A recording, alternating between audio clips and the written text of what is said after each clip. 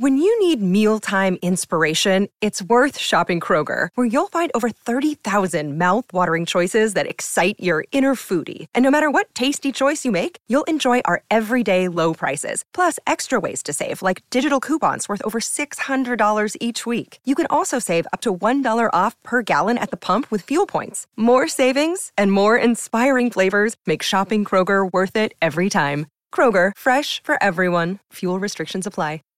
Save big on brunch for mom, all in the Kroger app. Get 16-ounce packs of flavorful Angus 90% lean ground sirloin for $4.99 each with a digital coupon. Then buy 2, get 2 free on 12 packs of delicious Coca-Cola, Pepsi, or 7-Up, all with your card. Shop these deals at your local Kroger today, or tap the screen now to download the Kroger app to save big today. Kroger, fresh for everyone. Prices and product availability subject to change. Restrictions apply. See site for details.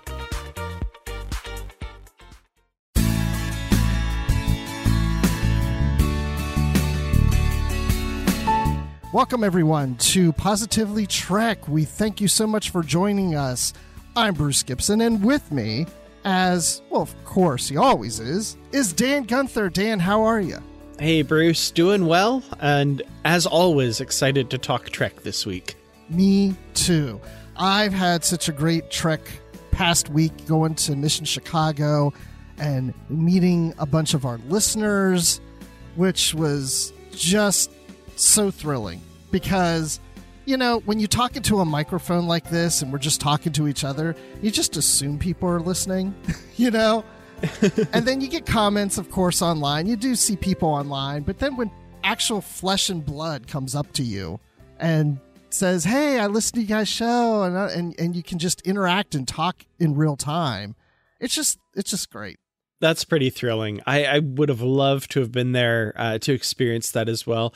I've had a few people come up to me in the past with regards to the YouTube channel and things like that, but I obviously haven't been out to a Trek convention or anything like that since we started Positively Trek. So to see that reception of it and know that people are listening and hopefully enjoying what we're doing here, that's thrilling. That's exciting. Well, there were also cases where I'd introduce myself and somebody would say, wait, you're on that Positively Trek, you know, like you could tell they're not necessarily listeners, but they know that they're familiar with the podcast and that I'm on it.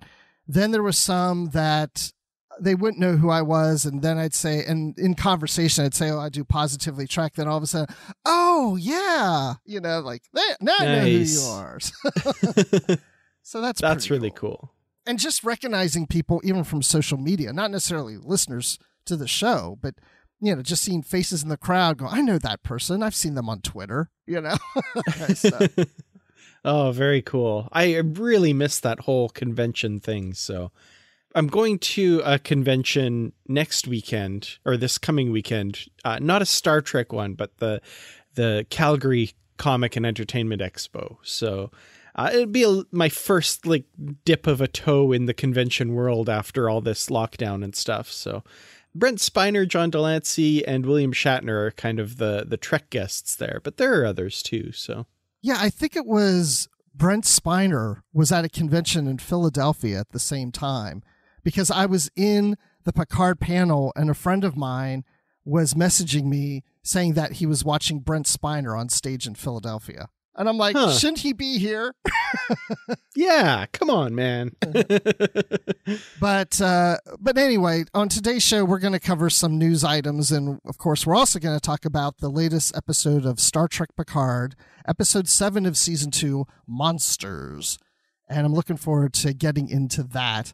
But yeah, I just wanted to kind of give like just a quick rundown of Mission Chicago from my perspective. I mean, I thought Repop put together a really good convention. It wasn't quite like Star Wars Celebration, which I've been to. I haven't been to New York Comic Con yet.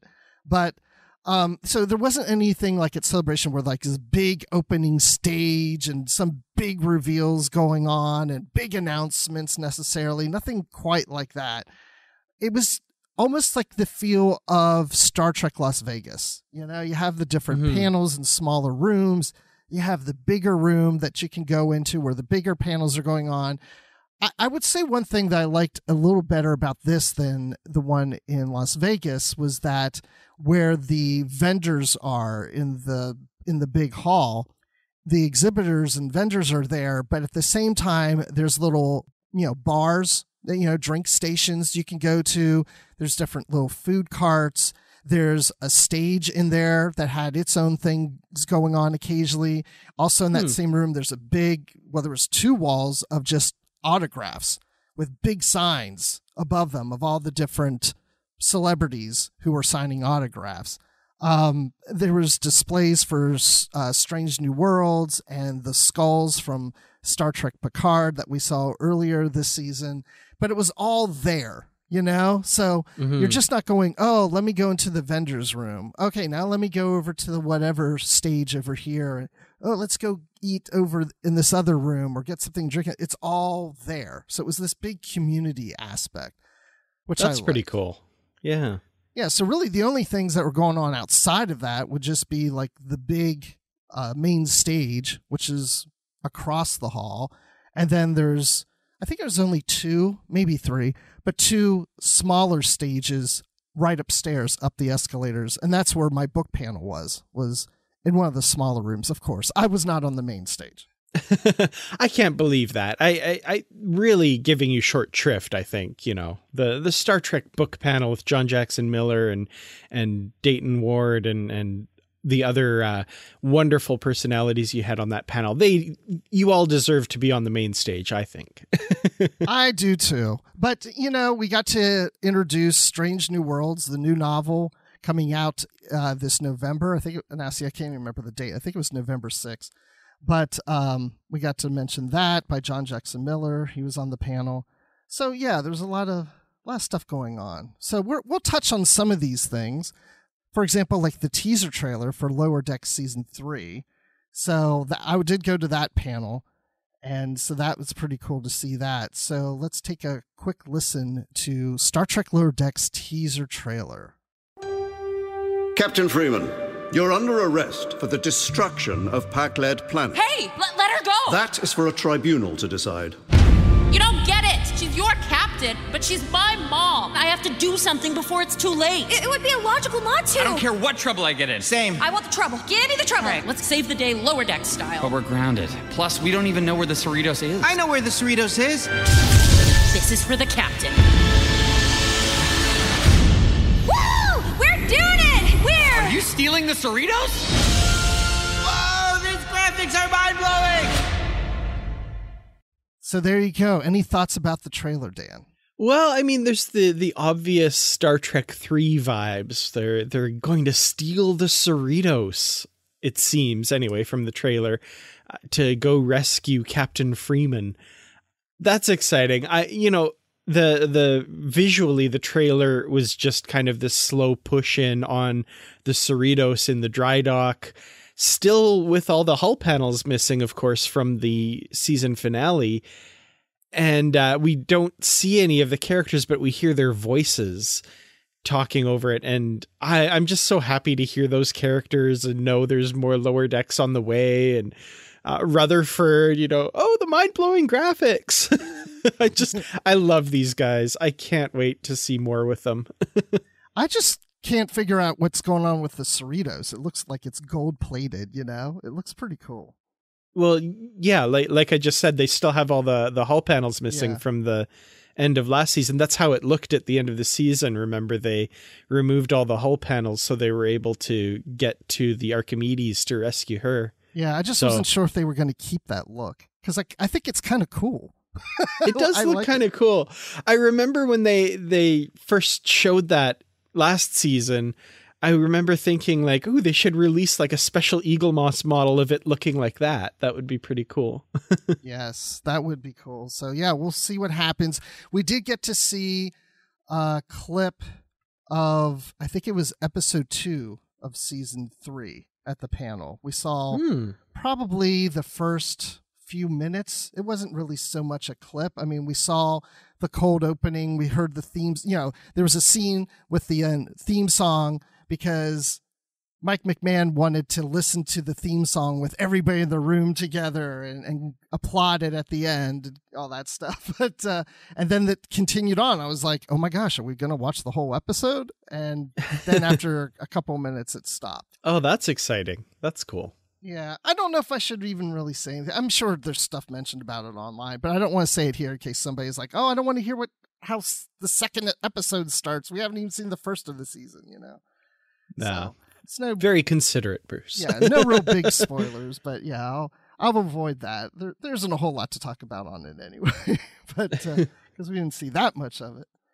But so yeah, going back to the panel of the books. So we did have John Jackson Miller and Dayton Ward as part of the panel. So that was kind of an interesting experience in itself, working with Simon & Schuster and CBS Licensing. And we were apparently given the green light to announce more than what we did, but things didn't come through. So we didn't have the cover to the Strange New Worlds book. So we had like a temporary image that we used on the PowerPoint presentation. We were supposed to get the cover to David Mack's TOS book, but all those came out like within 12 to 24 hours after the panel. Oh, Simon & Schuster. Better late than never, as John Jackson Miller said in his post about the cover. Yeah, he was just like, why don't we have the cover? But then at the same time, he's like, well, it's a double whammy, right? We announce it, and then later we announce the cover. You know, like he gets 2 for the price of 1. So yeah. But I'm excited about this book. It's, you know, the High Country. I mentioned it on the last episode, of course, before I actually did the panel. So yeah, it's November 8th is when it comes out. The High Country. Yeah, definitely excited for this, the first Strange New Worlds novel, which, you know, honestly, I'm kind of embarrassed to say I hadn't even thought about before you mentioned that this would be announced on your panel and stuff. I was like, oh, of course, Strange New Worlds novels. How exciting. So, yeah, really cool. And we have the back cover blurb and everything for this, including, like you say, the cover now. Oh, would you like to read that back cover blurb? I thought you'd never ask. When an experimental shuttlecraft fails, Captain Christopher Pike suspects a mechanical malfunction, only to discover the very principles on which Starfleet bases its technology have simply stopped functioning. He and his crewmates are forced to abandon ship in a dangerous maneuver that scatters their party across the strangest new world they've ever encountered. First Officer Una finds herself fighting to survive an untamed wilderness where dangers lurk at every turn. Young Cadet Nyota Uhura struggles in a volcanic wasteland where things are not as they seem. Science Officer Spock is missing altogether, and Pike gets the chance to fulfill a childhood dream, to live the life of a cowboy in a world where the tools of the 23rd century are of no use. Yet even in the saddle, Pike is still very much a starship captain with all the responsibilities that entails. Setting out to find his crewmates, he encounters a surprising face from his past and discovers that one people's utopia might be someone else's purgatory.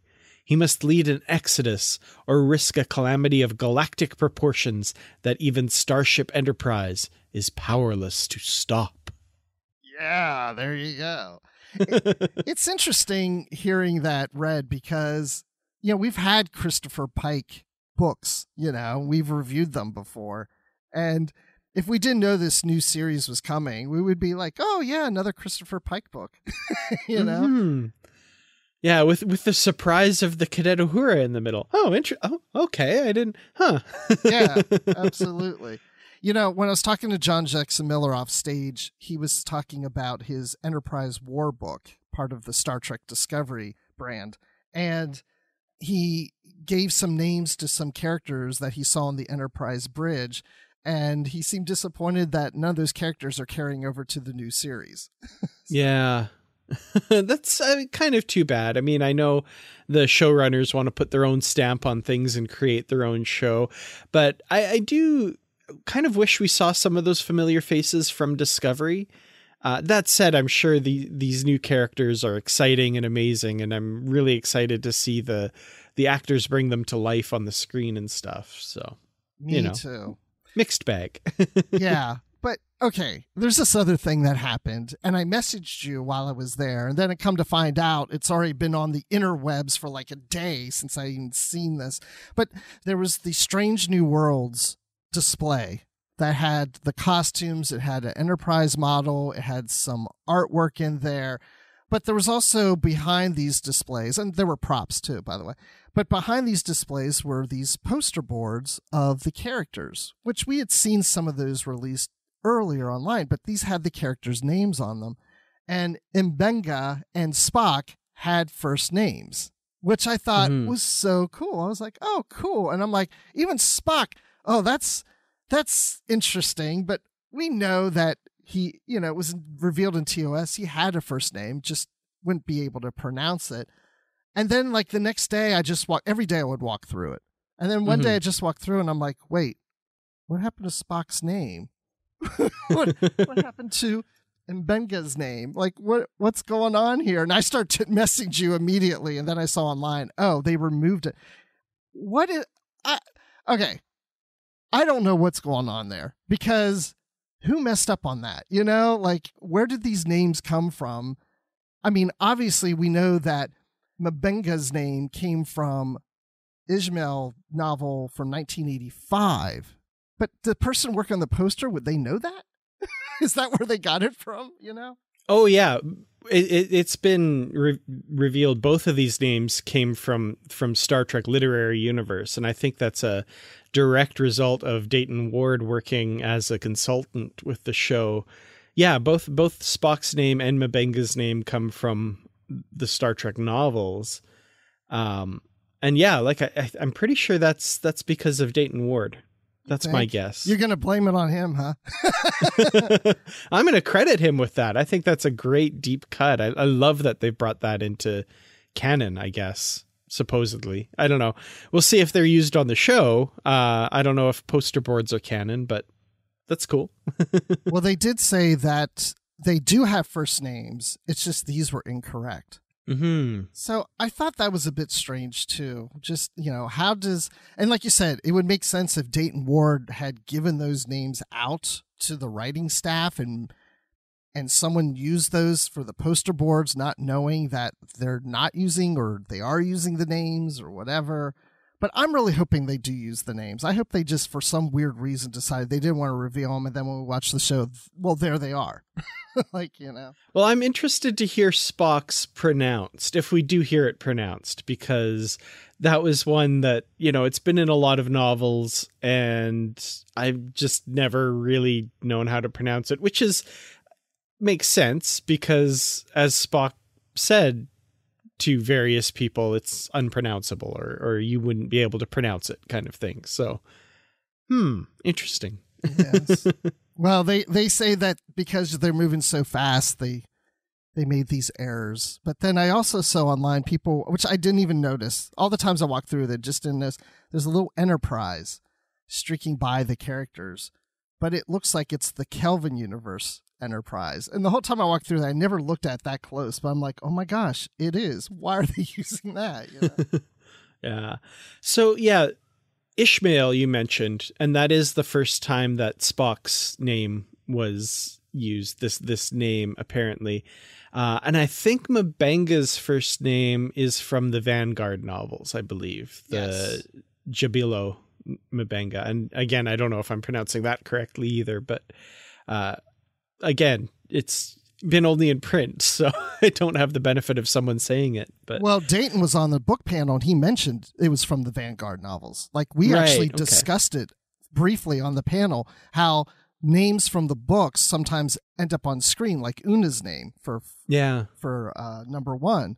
And so at that time, the names were still on the posters. And so, yeah, we were all like, yeah, hey, isn't this great? And then the next day I'm like, what happened to them? Yeah, very strange. I don't know what's going on there. And if they have different first names, why didn't they post them? Like, I don't know. I just think it's weird. I'm disappointed that we got names and then they went away. But I know some people didn't like Spock's first name to begin with, so I think there's a sigh of relief from others. Yeah. Yeah. I don't know. I'm not going to jump in on that whole debate. I always think it's cool when they take things from the novels. So it's weird that they say Spock and M'Benga do indeed have first names. They have yet to be revealed. I'm like, that's odd. I feel like they just kind of wanted to like not deal with this or something. I'm not sure. Yeah, or maybe they're not revealed in the first season. They just haven't gone there yet. And then they use these names and they're like, whoa, we haven't decided if we're actually going to use those. Maybe that's something. I don't know. Oh, well, we'll find out. The show's going to start soon in a couple weeks. So I'm excited about that. But also, I did watch, before I went to Chicago, Star Trek The Motion Picture Director's Edition on my TV. I don't have a 4K, but I watched it on Paramount Plus, and it is gorgeous, Dan. I don't know if you got to see it, because I know it's not. I heard maybe it's on Paramount Plus in Canada, but you're not a subscriber to that service. I'm not, no, and I haven't had a chance to see it yet. I'm honestly kind of just, I know it's of the moment and that sort of thing, but I'm honestly kind of okay with waiting till I get the disc and I'm going to have a nice night and put it in, and I'm not going to worry about my internet acting up and having screwy issues with that. I'm going to watch it on 4K Blu-ray and yeah, I'm looking forward to that. So, a little disappointed that I haven't been able to see it yet, but at the same time, it's like, I'll see it. And I'll see it on my terms, and it's going to be amazing. I think you're doing the right thing. Honestly, yeah. I think if you can wait and see it that way. And not, I have a crappy internet connection, and then it stopped in the middle. Yeah, get it like that first time in true 4K on disc. Oh, it's going to be great. Mm-hmm. Oh, I can't wait. But I've seen bits, of course, in trailers and that sort of thing, and it looks absolutely gorgeous. I'm blown away with some of the work I've seen so far. So I watched it, and then I saw it again at Mission Chicago. I did go to that panel.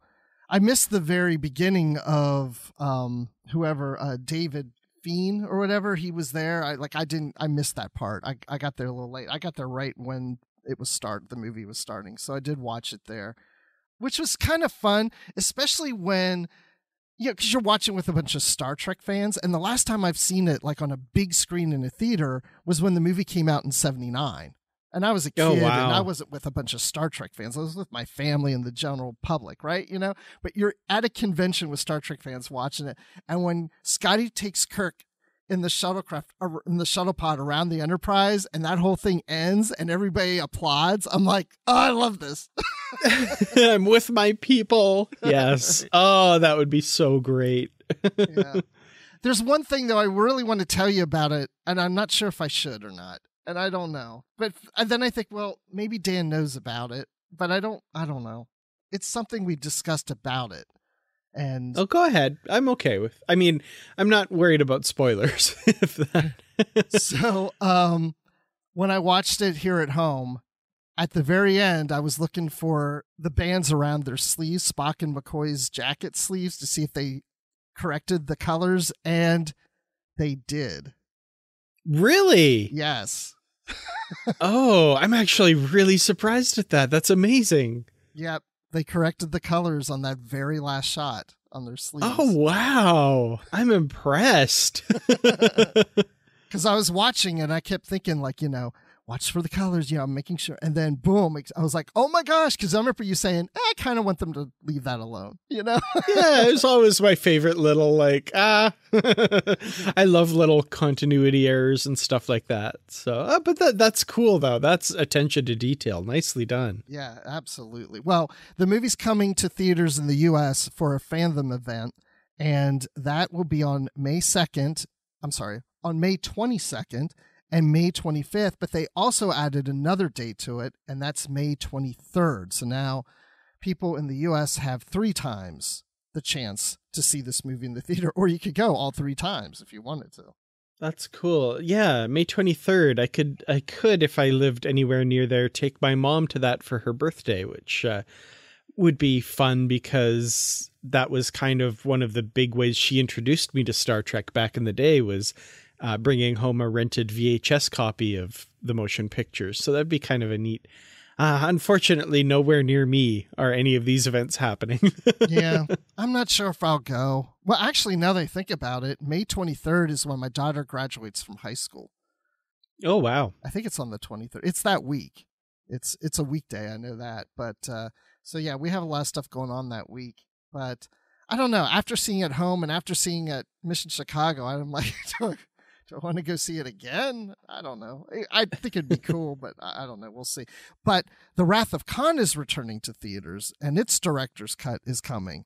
And that's going to be September 4th, 5th, and 8th. And that's presented by Paramount Pictures and Turner Classic Movies. So, did I go to one? I think I did go to one when they did the fandom event. They did this before with The Wrath of Khan. Oh, that's cool. Yeah, then another film that came out the year I was born, 1982. So everywhere that I'm seeing like Wrath of Khan turns 40 this year, I'm like, oh, great. Yeah, let's keep talking about that. No, I'm just kidding. But I've never seen it on the big screen. I would love to do that as well. Yeah, I think it was this one I went to see because I remember there was an interview before the movie with William Shatner, and then the movie started. So that was I don't know how long ago maybe that was for the 35th anniversary or something, or the 30th. I don't know. But anyway, that's coming. If anybody wants to see on the big screen, check that out in September. Again, that is September 4th, 5th, and 8th. So, man, a lot of stuff going on. Now, very cool. Last thing we'll mention, because we got to get on to Picard here. But speaking of Picard, I just love this. Someone put together a TAS, the animated series style, like Filmation style of Star Trek The Next Generation. And I think this is pitch perfect in every way. It is hilarious. It's terrific. And I know this has been all over the internet. Chances are, if you're listening to this, you've seen it. But if you've not seen this, you need to go check this out. We'll, of course, have a link in the show notes as well. But yeah, pitch perfect. Chef's kiss. This is beautiful. The moves, the style, the angles, everything they've recreated and taken a clip from a famous episode of Star Trek The Next Generation and done it completely in the Filmation animated series style. Beautifully done. Wonderful work. Yeah, it's great. I mean, it's the music, the look, the feel, the movements of the characters, like when Riker's running like towards the camera, just like the characters and from the that moment series. Where Riker runs with that yes. style. So good. There's so much stuff that I mean, when I was watching this, I was like, we've got to have this as a series. I mean, why not? Just do at least one season of all new stories of The Next Generation in this style. I think it would be a hit. I think so too. It would be a lot of fun. And the people who did this, it only took them a week to do it. You know? Mm-hmm. So, I mean, it's just incredible what people can do and put online. I mean, sometimes I see stuff that people do and I'm like, man, why aren't the studios doing this? Or why didn't the studios do that better? That special effect better? Somebody at home did it better than the studios. You know? So that being said, let's move away from the animated Picard and go to the more live action Picard. And we'll be right back with that after this brief pause.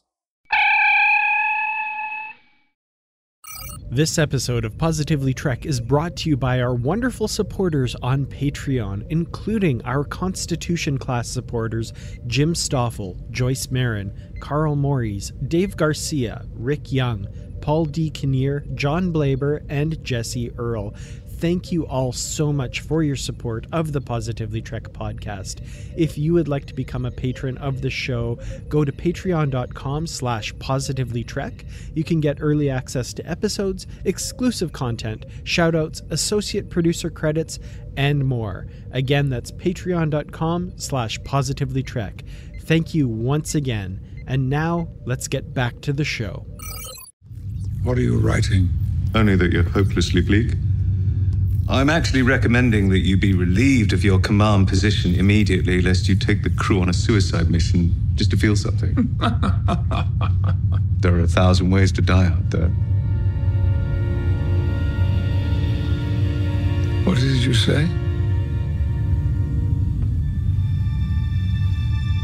Come on, John. Dig deeper. Well, welcome back. You guys stuck around. We're so glad that you're still here. We're going to talk about Star Trek Picard. This is so awesome. Yeah, very excited. Thank you all for coming back, like Bruce said. And we're going to talk Star Trek Picard, Season 2, Episode 7, the aptly named Monsters. What a cool Star Trek title. Yes.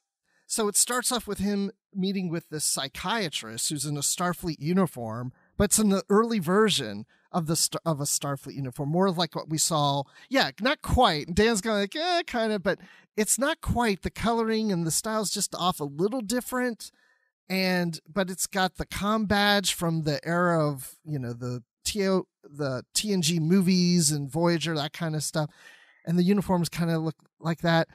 I'm trying to figure out, I guess it's supposed to take place during that time period, right?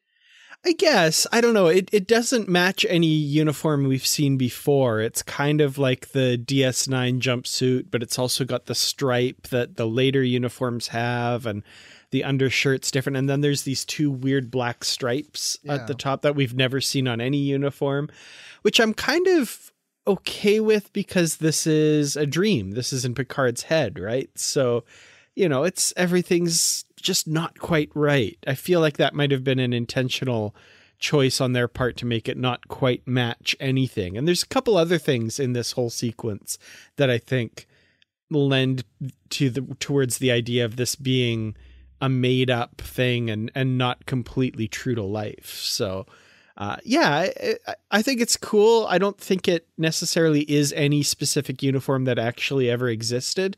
Nevertheless, I expect to see some cosplayers out there with it because, hey, it's another one. It looks cool. I like it. No, I like the look. I liked it. Kind of gave me those DS9 vibes and Voyager vibes. And didn't he say he was in his ready room, that Picard was in his ready room meeting with him? That's the other thing. Yeah, that's the other thing I was going to mention is he mentions later that this takes place in his ready room. But again, it doesn't look like the ready room on the Enterprise D, and it doesn't look quite like the ready room on the Enterprise E, but a lot of the objects in the room are ones that we've seen in both of those locations. So that again, I think is just a little bit of like, oh, it's weird. It's like, you've had those dreams, right? Where you're like, oh, I was in my house, but then you think about the details and you're like, well, I mean, it wasn't quite right. But in the dream, I was like, oh, this is my house, but it just didn't quite fit the reality of it. I think that's kind of, in one way, it lets them get away with not having to completely recreate a set that would be difficult to do. And it adds to the unreality of what's going on. So yeah, that's kind of how I think they're doing it here. Yeah, that makes sense. Because I do recall like saying to my wife and kids every once in a while where I'll have a dream. I'll say, oh, I had this weird dream last night. So we were all home, but it didn't look like our house, but it was our house, but it wasn't. It didn't look like it. I don't know what it was. So yeah, I can see that for sure. But so that was kind of fun seeing that uniform and trying to think what's going on. Who's this guy? I kept wondering if he was, and I can't remember the name, but one of the counselors from the novels. Wasn't it the Titan novel or was it the Enterprise novels where the guy was kind of a jerk? Well, I don't remember from Enterprise or Titan, but my mind went to Counselor Hugh Cambridge from the Voyager relaunch novels. That's who I'm thinking of. Yes. Oh, okay.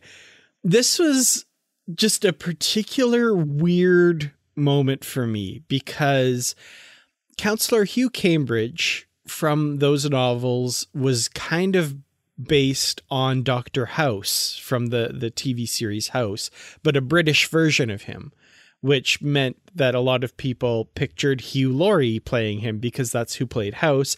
And Hugh Laurie is actually also British. So they just kind of took the Hugh Laurie's real voice and applied it to Counselor Hugh Cambridge.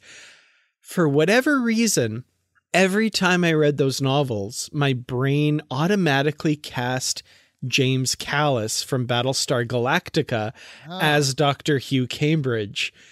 Then this episode comes along and James Callis plays this counselor, and my brain was seriously like turning over in my skull. Like, what is going on here? This was like straight out of my imaginings. And he's kind of not quite as gruff as Hugh Cambridge, but like there's that moment where he says, well, I'm supposed to be here for a whole hour, so I don't know, what do you want to do? Like, I just kind of had a bit of that attitude, right? So my brain is going, this is so weird. Like, I imagined this man in this kind of a role like a decade ago or more, and now he's playing it. And I was seriously like, is there something wrong with the space-time continuum? What has happened? It was such a weird coincidence, and I love it. Yeah, it was the Voyager novels. It was like, for a moment when I saw him, I was like, oh, he's like that counselor from, and I was like, oh gosh, which series of books? Was it Titan? Was it Voyager? Was it I couldn't remember first. And yeah, it was from Voyager, which now I'm starting to wonder, well, Kirsten Beyer is involved in the show. Could she have nudged them and said, hey, I had this character in my books. I think it was a fun character to play a counselor. Why don't we just do something like that with this character? You know? Could be. Yeah. Could be. We of course later get the reveal of who this really is. Right. Which I'm a little annoyed at. And I know, just with one aspect of how it was presented to me on the show, because I turned the captions on, because I like to turn those on in case, just to catch everything. And for whatever reason, the way the captions were done on Crave, they're different from the ones that they do on Paramount Plus, and I'm assuming different from the ones that we see on Amazon Prime in other countries. But the convention is when a character's not on screen and they're talking, you see their name beside whatever they're saying. And so I had the captions on, and it said, Maurice, blah, blah, blah, blah, blah. And I'm like, Maurice? Well, that's weird. That's Picard's dad's name. Huh.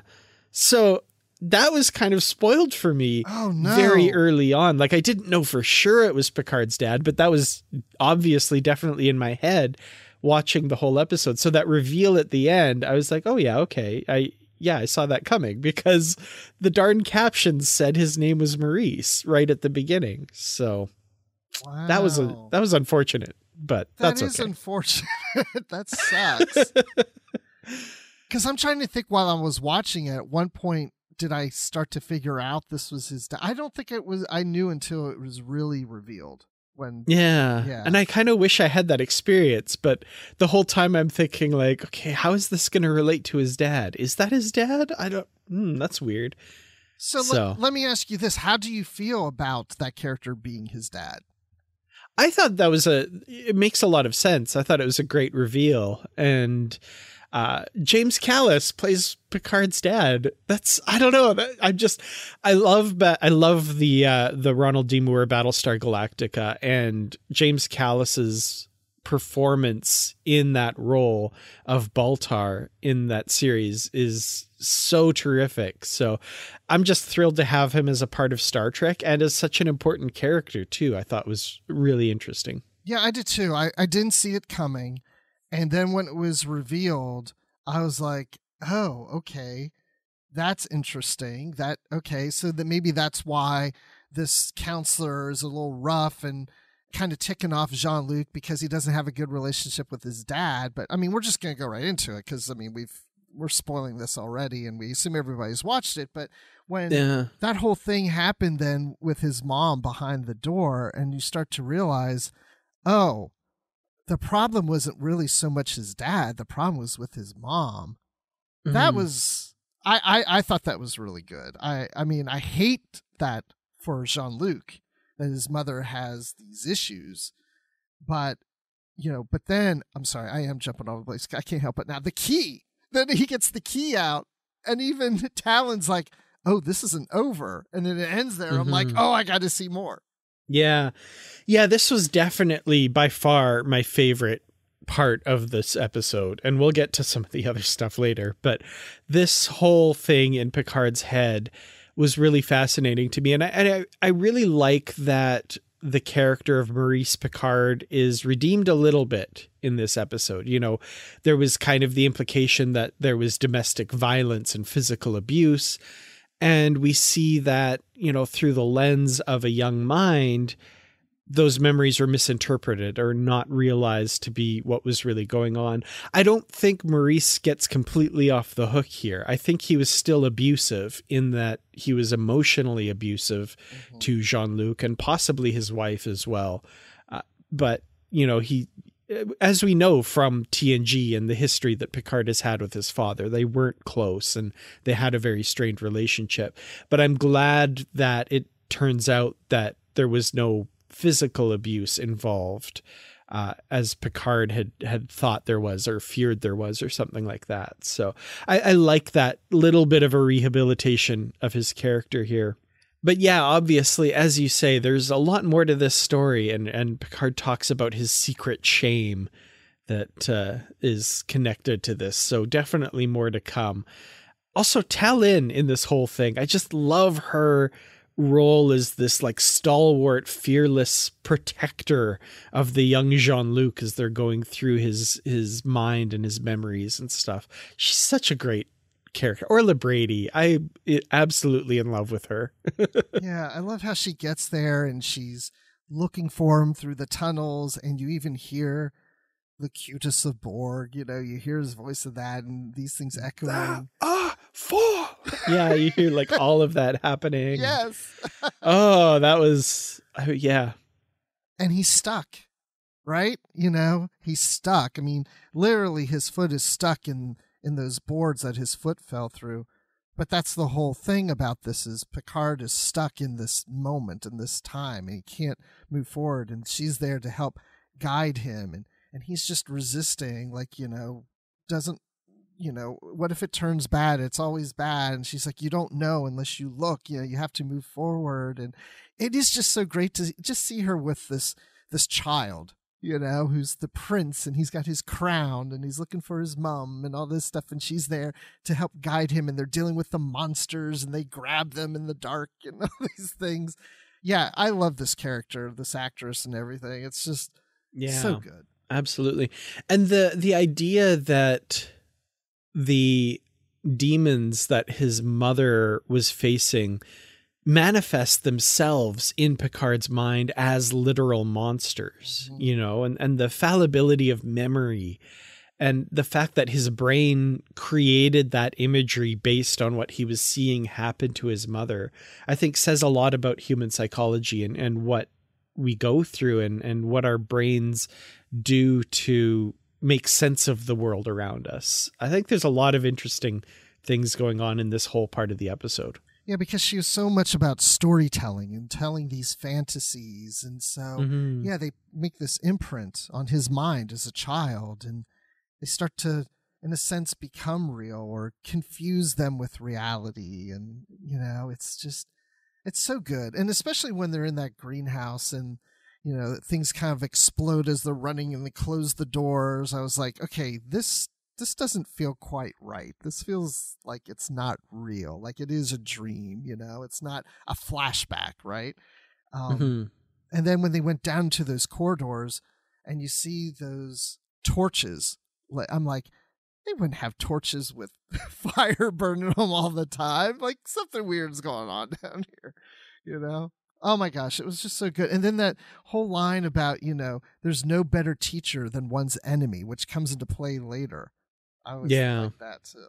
Absolutely. Yeah, lots of really interesting stuff with this part of the episode for sure. So I was digging that. And it's a Trek trope almost at this point, you know, the character who enters the mind of another character to bring them out of something. Like we've seen that so many times, but I liked that it was a little different this time, right? We've got the two levels of the reality where Picard's telling this story, and then when T'Lyn enters his mind, she's in the story part of it and stuff. It was interesting that they kind of had something different to do with it here. So yeah, I agree, and let's like move on. We'll talk, I guess, a little more about them, or about Picard and Talon as we go through this. But let's talk about Seven and Raffi looking for Girardi, or the Borg Queen, the new Borg Queen. You know, it's so funny to me, that scene that starts off with Raffi just going off about, wait, Rios and Girardi kissed? Like she's got this whole issue with them, It's like, if that's happening again, I'm out. I'm leaving the gang. And so it's like, well, what about, we're the main event. They're the side story. That was great. I loved that. That bit of dialogue really made me laugh. I thought that was awesome.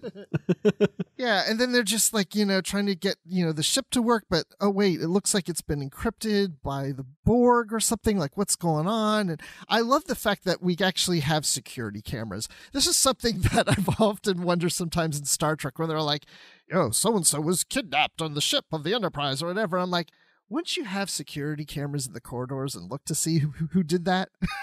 Mm-hmm.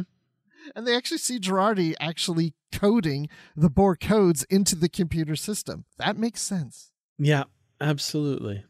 But there isn't like a whole lot going on with these two. I mean, they're going to go find Girardi, but they do find her going into that bar. Now, isn't that Patrick Stewart's wife singing in the club? Yes, Sunny Ozell is the singer in the club. So that was wonderful. And I mean, I'm not being mean. I think it's totally justified, and that's fine.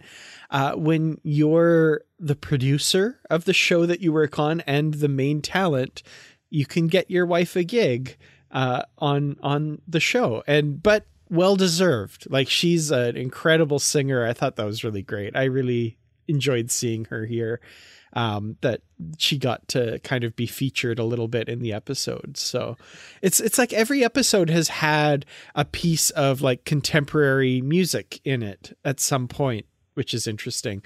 And yeah, here we have Sunny Ozell singing one of her songs at this bar. So that was great. I thought that was terrific. Okay, you just said about contemporary music. That just made me worry. Okay, so little side tangent here. I'm still doing my DS9 rewatch, okay? And the last time you and I spoke, you said, "Oh, where are you?" And I said, and I looked real quick and I was like, "Oh, I've just got the last episode of season 1 to watch." And then I saw on Twitter that Duet, which is the second last episode, wasn't showing up on Paramount Plus. And Paramount Plus had said because it was due to music rights. And I thought, what music rights would be in that episode that they would have the right to? Like, doesn't make sense. Well, whatever. There was some confusion. Whatever it is, they got it on. So then I realized... Because I saw a later tweet where they're like, whoops, there was a miscommunication or something, and it's back on. So they must have just messed up. Yeah, they just messed up. But then I watched it, actually. I was like, oh, well, that's actually where I end, which is so weird to think that I was right at that point, and the episode was gone. So I'm already on to season 2. But I thought, well, yeah, music rights shouldn't have been an issue because they don't really use anything contemporary. Now I'm worried about these episodes. What if they disappear one day because of music rights? Oh, I hope not. Yeah. Yeah, I mean, she could sing, whatever. I mean, it wasn't like I'm watching that going like, where did they get this lady? She was fine. So yeah, no, she's a professional singer, so It was great. Yeah. Right. It's not like he took like his wife who doesn't sing and they put her in the thing because he wants it. Like, it just wouldn't work. But because she's a singer, it works. It's perfectly fine. But I like how Girardi goes to the window and I'm like, what is she going to do? And the bartender's yelling, like, get away from there. And she just busts the glass and just turns around. I'm like, what was the point in that? And it wasn't revealed till later. Raffi and Seven arrive and show, because of the security cameras, right? They can tap into that. They see that it's the endorphins. She's trying to get things moving faster so she can take over Girardi's body fully. And now they're like, oh my gosh, we may just have ruined the future by bringing the Borg Queen to the past. Ooh. Yep. The Borg Queen running around Los Angeles in the 21st century. Not good. Yeah, that's kind of all we get about Girardi in this episode. It's very short, but I'm assuming to be continued very much in the next episode. I feel like that's going to be a focus because, yeah, that needs to be dealt with very quickly. Well, Girardi didn't have a single line, right? She never said a word. No. I hope the actress got paid for it, at least. Come on. Oh, yeah. I'm sure she did. Yeah.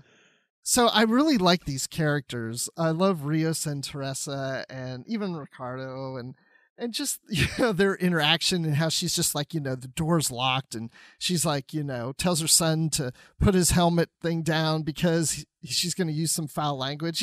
And then when she does in Spanish, she's just like, you didn't even use the good words.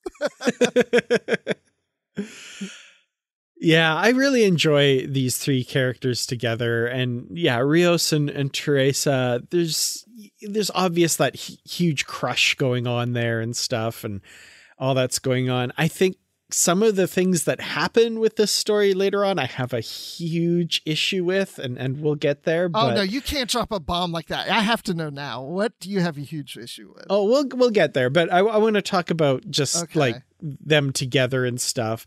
Ricardo, I really enjoy, and with his spacesuit and stuff, and Rios drawing a picture of La Sirena, which I guess isn't timeline breaking, but like, dude, be a little careful here. Like, you're getting a little...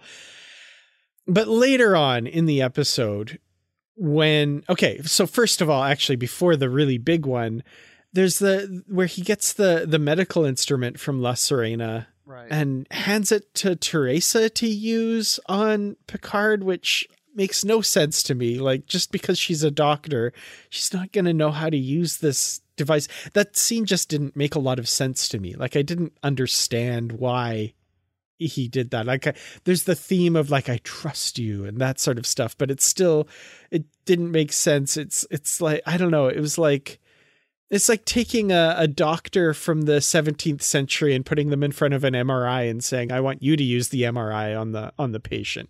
Yeah. Like, no, what? No, that doesn't make any sense at all. Yeah. But, like, yeah. I don't know. Yeah. I had the same thoughts. Yeah. Once he gets the neural isolator, he's just like, oh, here, go ahead. Go ahead. And I'm like, how would she know even what to do with this thing? And she holds it up to his head and just turns on. I'm like, how does she know she's not to put it on his head or whatever? Or jam one of the prongs in his ear or who knows, right? Like, what? And he would obviously have a better idea of maybe how it's supposed to be used. But when he just hands it to her and says, go ahead, use it. Yeah, I was kind of like, what? How does she even know what to do? Yeah. No, that was strange. The big thing that I have a problem with this episode, with regards to Rios here, is at the end of the episode where he brings Teresa and Ricardo to La Sirena, which does not make sense to me at all. Like, this is huge temporal prime directive breaking. He's a captain in Starfleet. Like, he should know better than this. And this is something similar to what I said in the live show that we did with Brandy, which is I have no problem with the broad strokes of the episode. I like the way things are going and the development of things. And I think Rios bringing Teresa and Ricardo to La Sirena is interesting and is the potential for lots of cool stuff further in the season. But what had happened up to that point didn't justify it. Like, there was more that could have been done to protect the timeline at that point rather than beaming them to La Sirena. It just seemed really out of left field and really irresponsible of Rios. Like, Gillian Taylor was beamed aboard the Klingon Bird of Prey in Star Trek IV, but at that point she had discovered the ship. There was like, okay, this is the last thing we can do here. But at this point, I don't think that was quite an issue with Teresa and Ricardo. That said, the line, I'm going to go touch everything, is wonderful. I was just going to bring that one up. Yeah. I love that line. That's exactly how I would have been if I was a kid in that situation. Yeah. And I mean, I'm sure they're going to do some interesting things with it, but I'm just like, the action at this point seemed out of character, like they hadn't earned that yet. I don't think. I think there's a reason to bring them aboard the ship. I don't think what had happened up to that point justified it yet. It just made no sense to me. And both of us, Nikki and I, watching the TV at this time, were going like, what are you doing? Why are you doing this? Stop it. You're screwing up the timeline. Well, see, it didn't bother me because I feel he's in love with her, or infatuated, whatever it is. And he feels this bond with her and her son. And you can see, just like you said, he's drawing his ship on the wall. He's revealed that instrument for her to use. I mean, he's already kind of revealing to this person that thinks he's in love with, kind of who he is. And I took it as meaning like, you know what? I need this I need, they feel like my family right now. And I just want to show them really who I am and where I'm from. But yes, it messes up the timeline. So irresponsible. But wasn't the episode where Girardi said something about they were going to wipe the recent memories from the cop that boarded the ship? I took that to mean like, I don't know, for one reason or another, I was thinking, oh, Rios is bringing them on. He wants to show them who he is, but he's going to wipe their memory, like in the next episode or something. Yeah, and I mean, if that's his thinking, that almost makes it worse to me. Like, what right do you have to manipulate someone like that then? Like, okay, I've seen someone online saying he's bringing them to La Sirena to wipe their memories. It's like, okay, that I can kind of get behind. But if he's bringing them to La Sirena because he's feeling like he has feelings for her and wants to have like this family moment and stuff and is just going to wipe her memory anyway, that's an invasion. Like, that's abusive almost. Like, that almost seems worse to me. Like, what right do you have to go to pluck somebody out of their life because you want to feel happy for a few minutes, but it won't matter because I'm going to wipe their memory of it anyway? Like, that sounds horrible. I don't like that at all. I don't know. I mean, I kind of think it's both. I think that he knows, I mean, she's already seen this device beamed on, and she already knows something. And yeah, I think he knows that he has to wipe their memories. And so it's like, well, if their memories are going to be wiped out, like, let's have this moment where they can actually, touch everything. Let's, have this experience before, we have to do this. And I don't know. I just felt like it was his way of just giving them a moment. Even though they'll never remember it, they'll have the moment, Yeah, I suppose. It just felt irresponsible to me. But yeah, it seemed out of left field because I don't know. It didn't feel justified to me. Well, these people do a lot of things that are always justified in the show, Mm-hmm. It's kind of, that's some of the problems people have with the show. Sometimes I do too. I just kind of, I guess, have to roll with it. It's just a little different. But let's talk about something. Let's see if this is justified. Well, we see that Talon actually reveals herself to be Romulan. She shows her ear is a Romulan. We kind of talked about this in previous episodes. Is there some relation she has with Romulan? Whatever. Was this a surprise to you? Not really, especially since, like, as had kind of been revealed in the episode, the device she's using is meant to go over her ear. Yep. And there's a big point on it. It's like, okay, so it's going over a Vulcan or a Romulan ear.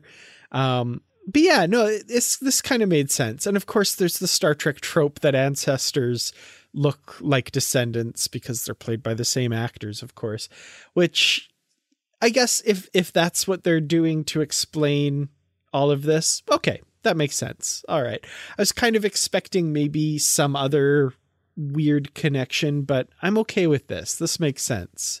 So yeah, no big issues with that. And not really a huge surprise. It was just kind of like, oh, I thought there'd be a little bit more to it than that. But okay, cool. I can go with that. When you were just saying about ancestors looking just like, I was thinking about how, well, yeah, Talon looks just like Laris, and all the Soons look just like each other. Yet Guinan doesn't look quite exactly like Guinan. It's the same person. What's going on here? That's funny. I hadn't thought of that, but that's great. But yeah, Talon is a Romulan. I was pleasantly, I don't want to say surprised. That's the wrong thing. I was just pleased in a lot of ways to see that. I was like, because like you said, the earpiece she was wearing, I was like, okay. We also heard her say a Romulan word in a previous episode. So I was like, there's some Romulan connection here. Then she reveals the ear. And then I felt like Picard going, I knew it. Okay, I'm curious. Let's get here towards the end with Picard visiting Guinan to summon Q. I have no idea what your thoughts are about this. See, I love the fact that I don't always tune into the live show because I don't want to know what you're thinking. And so I'm just very curious because I have to tell you, the first time I watched it, I kind of liked the scene, but I watched it a second time and I liked it more. So I like. Oh, interesting. Part. Yeah. So I want to hear what you have to say. Well, I've just watched it the one time. And okay, there's a lot that I like. And again, this kind of goes back to what I was saying about Rios and La Sirena. I like the broad strokes. I like the overall where this is going, but some of the smaller details are kind of weird to me. And I'm like, that's an odd choice. But so the idea that the Elorians and the Q fought a Cold War between the two of them, I love that. I think that's really great. We know that there's more to the Elorians and more to Guinan than we've seen. I mean, the season 2 TNG episode Q Who, Q is obviously afraid of Guinan on some level, and she does that hand thing that we see this version of Guinan do again in this episode when she thinks Q is coming down the stairs. I love that idea that there's something more here. I think Q calls her an imp in that episode and stuff. Like there's more than meets the eye here. That's cool. I love that. The idea of when an Elorian summons a Q appears. I think that's really cool. I love that. The way that they summon Q by using the bottle over which the peace treaty was signed or whatever, interesting, but it doesn't, like, why does she have that bottle there? Right. Like, there's just some of the little details. I'm like, this doesn't make a ton of sense to me. And I mean, maybe it's not meant to. Maybe I'm a lowly mortal living on this one little planet who's not supposed to understand the dealings of gods or whatever. But it just seemed very odd to me and very convenient that she had that bottle there. That I feel like that could have used, and I mean, I hate to be one of those people that's like, oh, I criticize the writing and stuff, but I feel like that could have used another pass. Like, let's think more of how this might happen. But I don't know. I'm not the one writing the episode, but that seemed odd to me. But the overall broad strokes I really like, but the small details took me out of the episode in a way that made me go like, does this make sense? I don't know. I don't think it does, but maybe it does. So yeah. I had the same thought about the bottle. I'm like, well, why does she have this bottle? Like, why does she have the bottle on Earth in a bar? Yeah. And it really does make sense for writing to give you the information without you trying to make it work.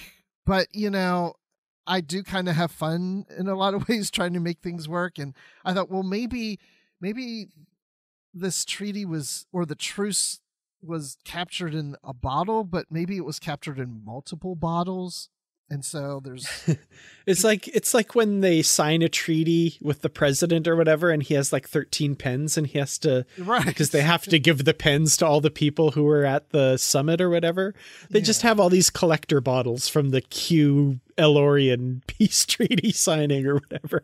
Yeah, exactly. I mean, not quite exactly like that, but yeah, I mean, the idea of, not holding it all in just a single bottle, because what if something happened that's captured in multiples and she has one of them? And so, that's how I work it out. But in a lot of ways, she could have said something like, the truce was carried in multiple bottles and I have one of them here. It could have been just as simple line like that, which then be like, okay, for whatever reason, she's guarding one of the many bottles or whatever.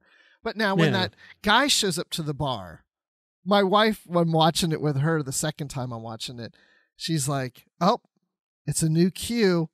And I have to admit, when I watched it, I thought, oh, this is a different Q that's just walked in. Did you think that, or did you not? Initially, yeah, until I saw who the actor was, and I was like, oh. But yeah, initially I was like, oh, is this another Q?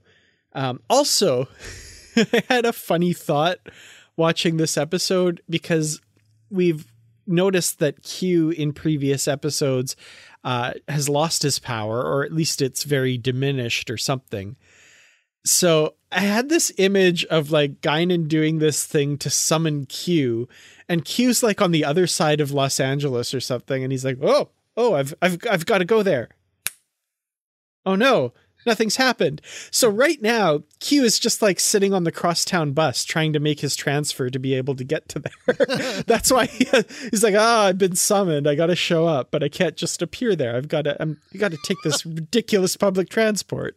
See, this is where I wish they had short treks, because I'd love to see the short trek of Q realizing that he can't get to Guinan when he's summoned. So we see how he's trying to get there, and he's using every public transportation or every tried means to get there. And it's a whole experience. Yep, he's sitting on the bus right now. Kirk Thatcher has his boombox playing that song, and he's just going, oh, I hate this guy, and I hate this song. And I can't do anything about it. So yeah, that was kind of my funny thought with regards to that. But yeah, this other guy, I did briefly for a few seconds think he was Q until I noticed the actor and the implications of that. Wait, I don't know that. Now, what do you mean, the actor? Just tell me about that. Okay, I recognize him, though. Yeah, he's played a character in Star Trek Voyager already. Lieutenant Duquesne of the USS Relativity, one of the time cops from the 29th century. Oh my gosh, yes! Oh, I didn't even connect. Like, I knew, I was like, oh yeah, I've seen him in Star Trek before, but I didn't. Oh yeah, keep talking, Dan. So now I'm like, is he playing that same character or not? And I hope he is, because it makes sense. I bet he is. I really hope so. I don't know. It's interesting casting if not, but if he is, like, they've combed his hair in the same way that Duquesne's hair was combed in that episode, and like, it makes sense. Also, the character's name is apparently Agent Martin Wells. Now, the USS Relativity was a Wells-class starship named, of course, for H.G. Wells. Right. And his first name is Martin. So his name is Marty. Marty Wells. He's got to be a time traveler. I'm convinced. I'm convinced that's who he is. Yes, you're right. I'm convinced, 100%. I really hope he is. There's too much coincidence. Wells, and the ship he was at Wells, and his hair's combed the same. Yeah, I mean, come on. It makes sense because, how are they going to get out of this mess, right? Yeah, it's like, okay, because, I mean, I saw a brief preview of next week, but, Picard and Guinan are behind, in the police station or whatever, and they're being questioned, like, how are they going to get out of it unless the cop is really from the future? Yeah. I really hope so. I mean, Wells, it's got to be, right? It has to be. Jake Harns is the actor's name, I should say here as well. So why bring him back if you're not in a story about time travel, if you're not, right? Well, and then it could just be a coincidence, It could be. Auditioned, he got the part, he's there on set, he says, oh, I was in a previous episode, in Voyager, whatever, then they go, oh, yeah, da-da-da, and then they go, oh, wouldn't it be funny, we just name him Wells, because that was the name of the ship he was on in the previous, and it has no connection whatsoever outside of that. I'll be honest, I'll be a little mad if that's the case. But, I don't know. No, I think you're right. I think you're right. I'm going to be disappointed now too if it doesn't happen. Oh my gosh. All right. Oh, now I'm sweating. Oh, that was good. Okay. Great way to end. I've got nothing more to say about this episode unless you do.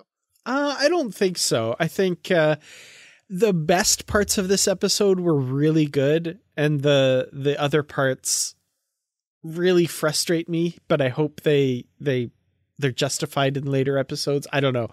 I have really mixed feelings about this one because I think some of the best stuff in this season is in this episode, and some of the most frustrating stuff in this season is in this episode. So I'm right down the middle on this one.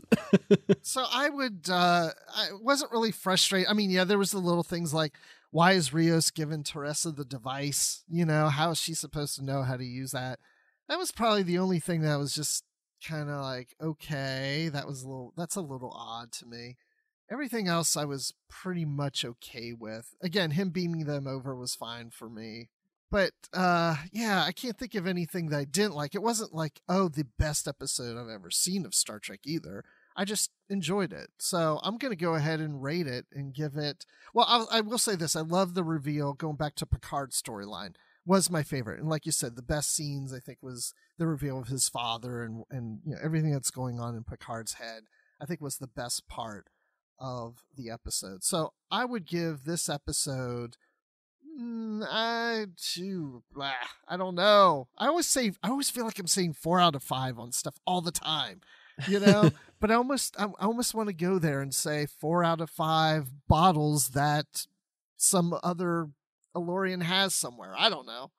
Nice. Yeah. I'm going to go right down the middle on this one. Like I said, I'm going to have to give it 2.5 out of 5 Qs trying to get to 10 forward via public transit in LA.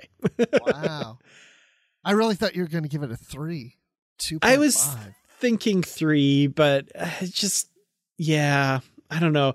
It's one of those things where when I watch something, it's like something about it might bug me, but then I forget about it a couple days later and it's fine. But the things in this episode that bugged me have been bugging me for like every day since I've watched it. So I'm like, I've got to watch it again because that's bugging me. That's really bugging me. But the things that I loved in the episode, I really loved. So it balances out in a weird way. It's like right down the middle. I love James Callis in this too. So maybe a 3. I don't know. Yeah, let's bump it up to a 3, I guess. Yeah, the good outweighs the bad a little bit. Well, it's like last week on the live show when I came in towards the end, I did hear you and Brandy talking, and you were saying, which you didn't say on this show, because I think I heard you say the more you started thinking about it, was about how did they get Picard to the medical center, to the clinic. And that did bug me. Yeah. And I thought, too, again, like we shouldn't have to necessarily fill in the blanks, but I'm like, well, they could have either beamed him there but then I thought there'd be too many witnesses around maybe and stuff. But then if you I could swore the last time I saw the episode in the background when Picard's laying there like, oh, we got to get him somewhere. I feel like in the distance you hear like an ambulance siren. I don't know how one would be there that quick, but they could have just put him on an ambulance and told the ambulance to take him to that clinic. Because I asked my wife just last night about it. I said, because she's in the medical field, I said, if I fell down the street and an ambulance came, can I tell that ambulance where to go? And she said, yeah. She said, if you want to go to such and such, you can tell it where to go. And I thought, okay, well, maybe they got and they said, take him. He doesn't have insurance. We need to take him to such and such clinic. And they got Teresa on the phone to say, yeah, bring him here. Okay. All right. Yeah, you got to fill in the blanks, right? Fair enough. Man, I was just thinking about that last night. So Dan, when people can't find an ambulance, where can they find you?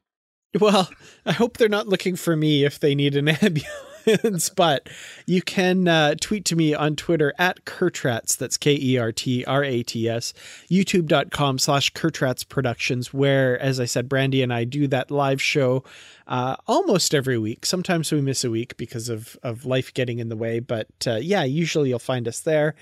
And of course, in the Positively Trek discussion group on Facebook, where we talk about all the episodes of Picard, as well as anything and everything to do with Star Trek.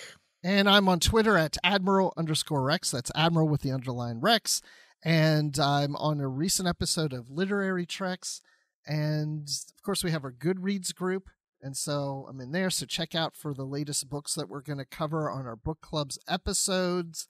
And also email us, positivelytrek@gmail.com. Follow us on Twitter and Instagram @positivelytrek.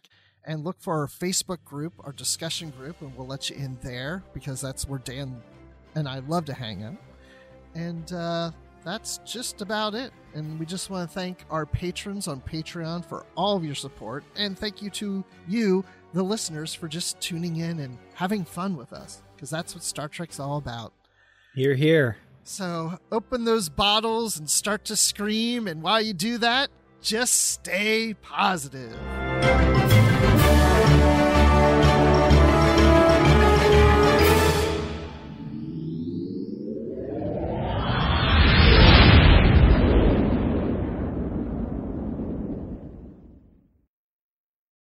Did you know a 2018 study showed half of prenatal vitamins tested had unacceptable levels of heavy metals? I'm Kat, mother of 3 and founder of Ritual. When I was 4 months pregnant, I couldn't find a prenatal I could trust, so I created my own. Ours is made traceable, third-party tested for heavy metals, and recently earned the Purity Award from the Clean Label Project. But don't just take my word for it. Get 25% off at ritual.com/podcast. Save big on brunch for mom, all in the Kroger app. Get 16-ounce packs of flavorful Angus 90% lean ground sirloin for $4.99 each with a digital coupon. Then buy 2, get 2 free on 12 packs of delicious Coca-Cola, Pepsi, or 7-Up, all with your card. Shop these deals at your local Kroger today, or tap the screen now to download the Kroger app to save big today. Kroger, fresh for everyone. Prices and product availability subject to change. Restrictions apply. See site for details.